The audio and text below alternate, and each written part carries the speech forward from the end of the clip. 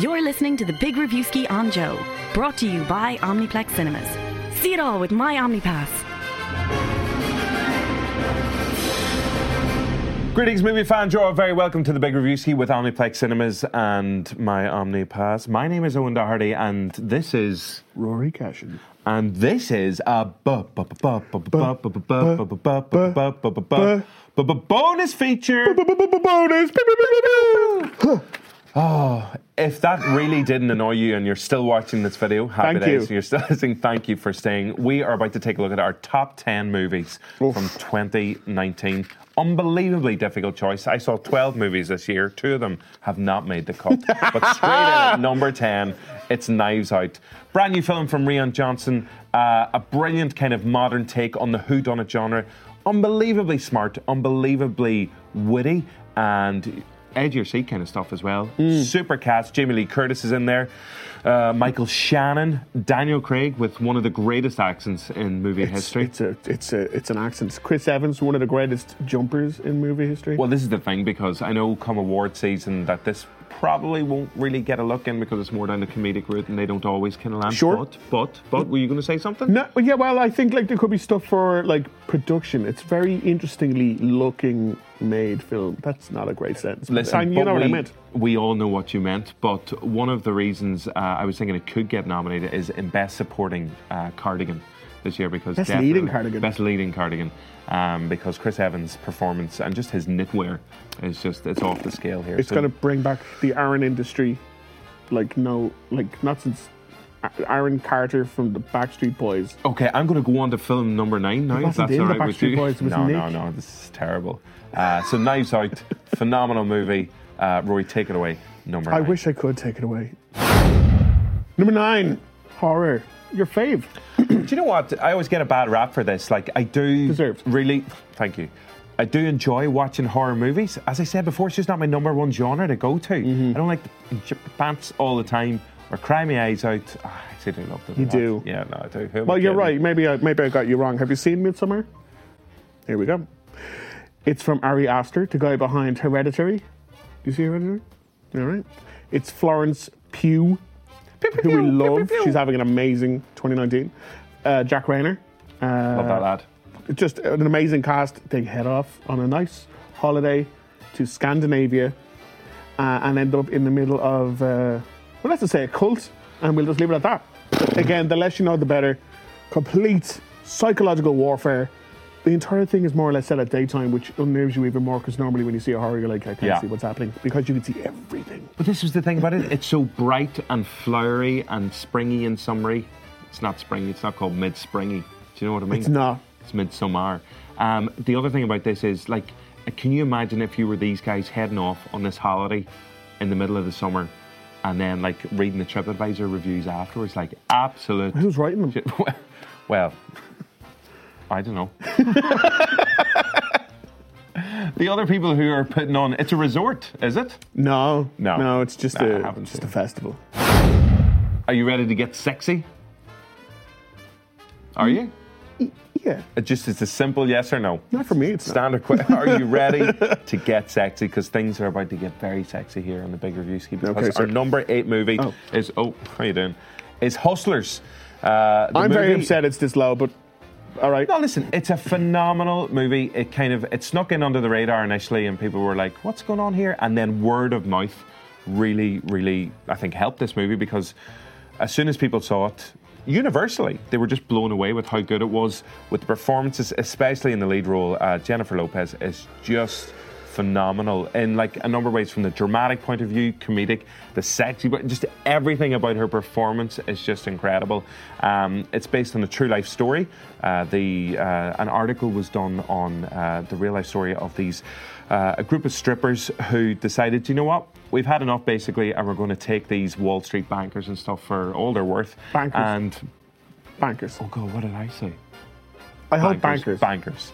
And basically they swindle these guys out of loads of money. But it's great because swindling those kind of guys, nobody likes them. No. Do you know what I mean? So you're rooting for J-Lo and her crack team here, basically. So as we said, it's very funny. Very sexy. Very sexy. You got brilliant supporting performances as well. Like people like Lizzo pop up as well. Yes. Cardi B. Yes.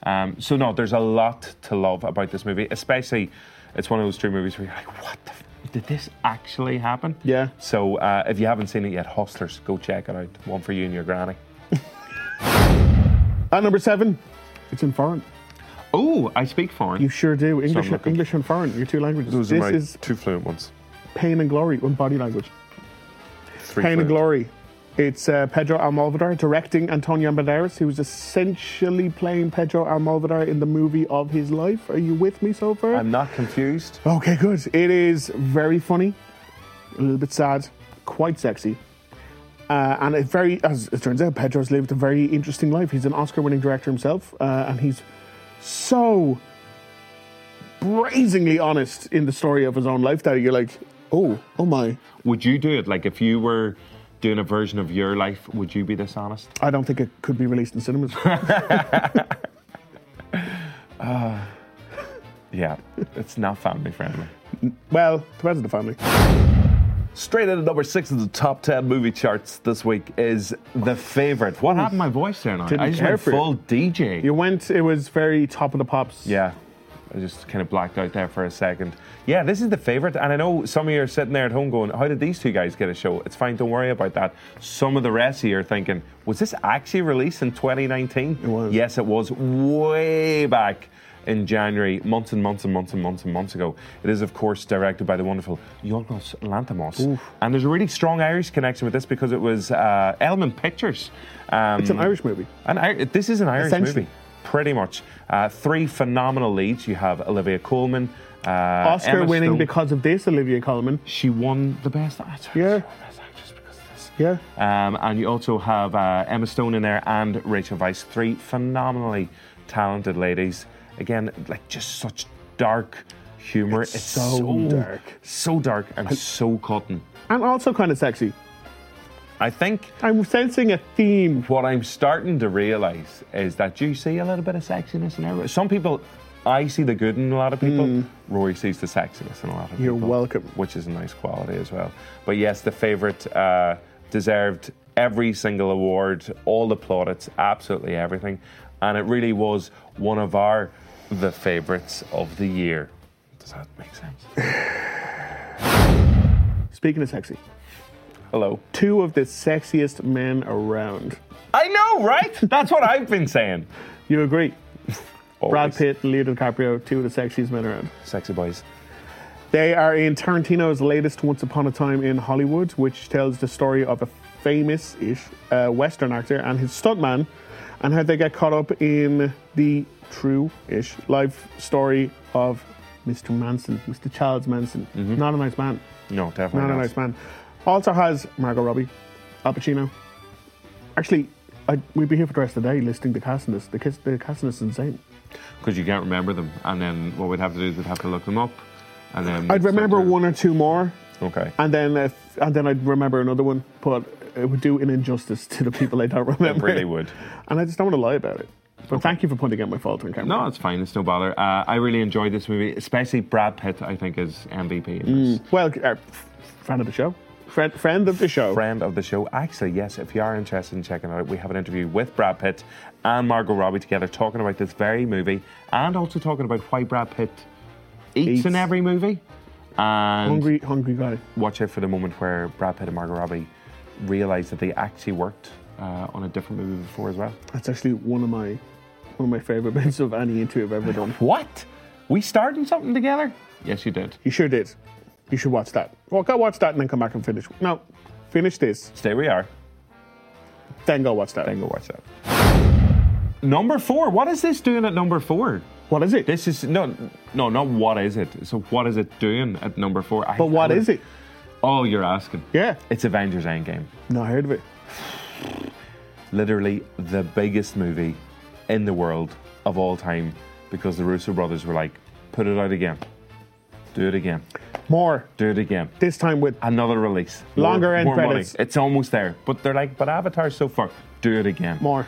Avengers Endgame is an absolutely beautiful kind of culmination of every single MCU film that has come up until that point. I think it was, like, in my opinion, it's a work of art in terms of the achievement that was achieved by those two guys, because to balance all of the storylines, to balance the emotion, to have the kind of, to up the action, to up the drama, to up every single element that we had seen in Infinity War and all the previous movies as well. So, yeah, no, it's just a stunning, stunning movie. If you're one of those people and you're like, I don't like comic movies, well, You're not going to like this one. Yeah, you're not going to like This is the most comic one. It's so comic-y, and it's so, yeah, Quick comic-y cue. movie. No spoilers. Did you cry?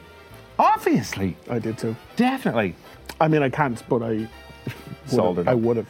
Yeah, but yeah, so Avengers Endgame, if you haven't seen it, what are you doing with your life? Go check it out. You're that one guy. They're that one guy who didn't see it.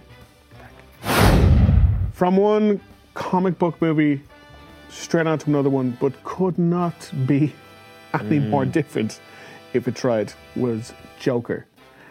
Oh my gosh. How do I put this? I loved this movie. Yeah. And I never want to see it again. I know what you mean.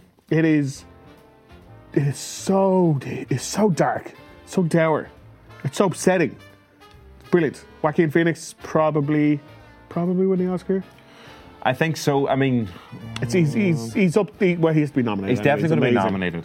nominated. Set in the 80s in New York, but it's Gotham. Gotham. But it's New York. And it basically tells the story of how this version of the Joker was created and how it's slightly tied into the Batman lore. Supporting cast, direction, cinematography, score, everything about it was incredible. But it is all pinned to Phoenix's performance, and it's just one of those things that will just go down in history. Is just that's acting. That's what acting is. It's had an incredible reaction as well, because regardless of whether people loved it or hated it, I think everybody made a point of, like, or so many people made a point who wouldn't maybe normally go to the cinema. They were like, I'm going to go see Joker, see what all the fuss is about as well. So it's done phenomenally well just in terms of the box office. But you've got Robert De Niro in a brilliant return to form as well. He's had that in The Irishman as well. So a good 2019 for him. And Zazie Beetz, just a really understated kind of performance in there. And there's a whole kind of subplot that Joaquin Phoenix and Zazie Beetz have as well, which I remember watching at the time was like, just kind of, it just, the whole thing just like, it just messes with your head basically, but in a good way. For a film called Joker, not that funny. Not funny. Not that funny. Not funny. Misleading. Not funny. False advertising. Ask for your money back. Number 2 in our top 10 movies of 2019, and do you know what? It's the very opposite of a number 2 actually. I see what you did there. Solid poop joke. The So poop solid. joke was solid. Not that the poop was Go solid. see a doctor about that. I will. It's Booksmart. Well, as you can tell, one of our favourites. Like, just fell in love with this movie. Directed by Olivia Wilde in her directorial debut, which is just like, oh my God, right.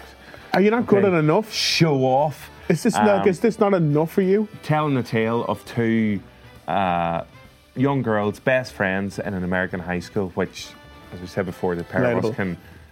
It just felt like it was speaking to us directly.